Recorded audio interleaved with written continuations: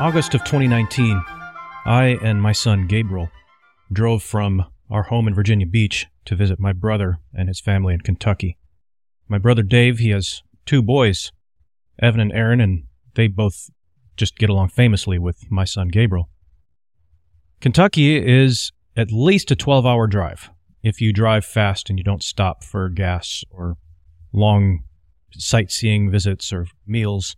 It's a long drive, probably 13 for all intents and purposes, from Virginia Beach. So even if you get an early start at, say, 7 o'clock in the morning, it's still going to be a really long, tiring day. Get there, and you're just exhausted after a day driving like that. Well, that day that we left at about 1 o'clock p.m. Gabriel has mild asthma, which was acting up that day. We had to get him some treatments with a nebulizer. Went to the doctor for a quick visit just to make sure everything is cool before a trip of 7 to 10 days.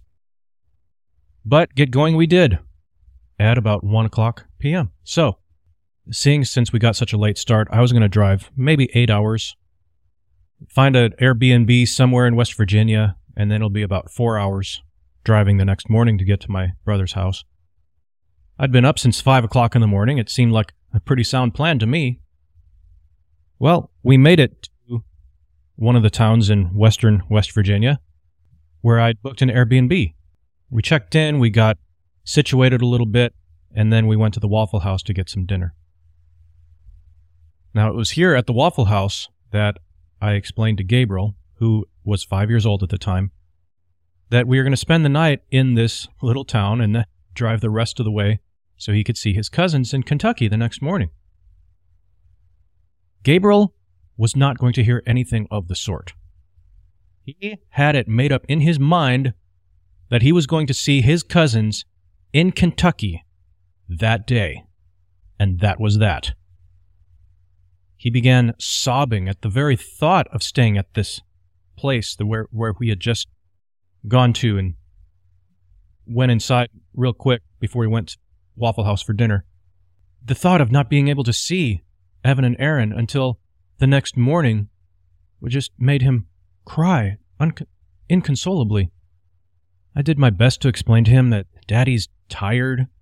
Daddy needs his rest so he can drive the rest of the way to Kentucky, but I may as well have just been talking to the hydrogenated food product melting on my waffle. It was falling on deaf ears. He then said something that was just so cute. I'm going to remember it for the rest of my life. I can't even do it justice with how I'm going to recall what Gabriel said in that moment.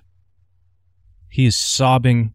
He's pleading with me to not spend the night in this town in West Virginia, to just keep going. And he said, "Daddy, you're not doing your best." We ended up driving to Kentucky that night. Got in at about 1:30 in the morning. How do you refuse a 5-year-old child who simply will not be denied waking up the next morning and playing games with his cousins? The short answer is, you don't.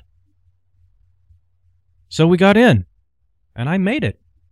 I didn't think I could, but I did. And Gabriel woke up the next morning, and he saw his grandmother, he saw his cousins, and they just had a grand time, and all was well, and everybody survived.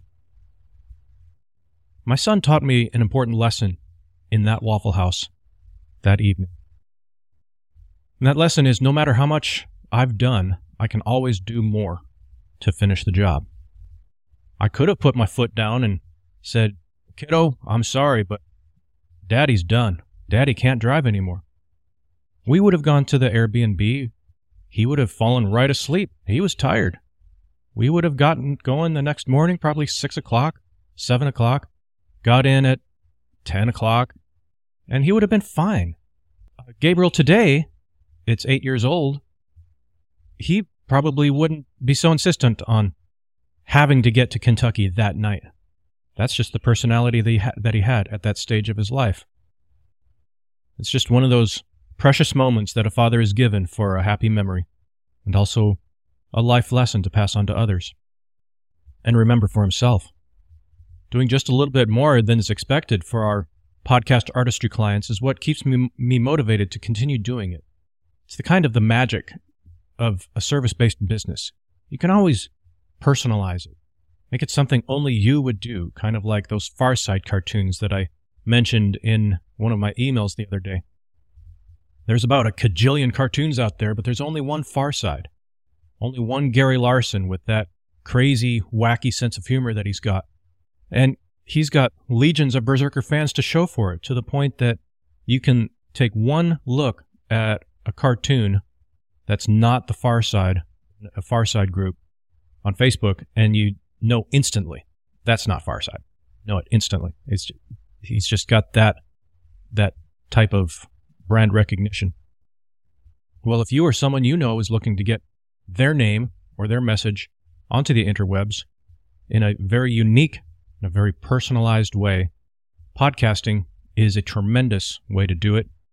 I don't think there's ever been a better time to be in podcasting, and I think it's only going to get better in the coming months and years. Well, we have a little service that we provide called Podcast Artistry, where we will do the production and we will give coaching, guidance on how to make a winning podcast that will make an impact in your niche.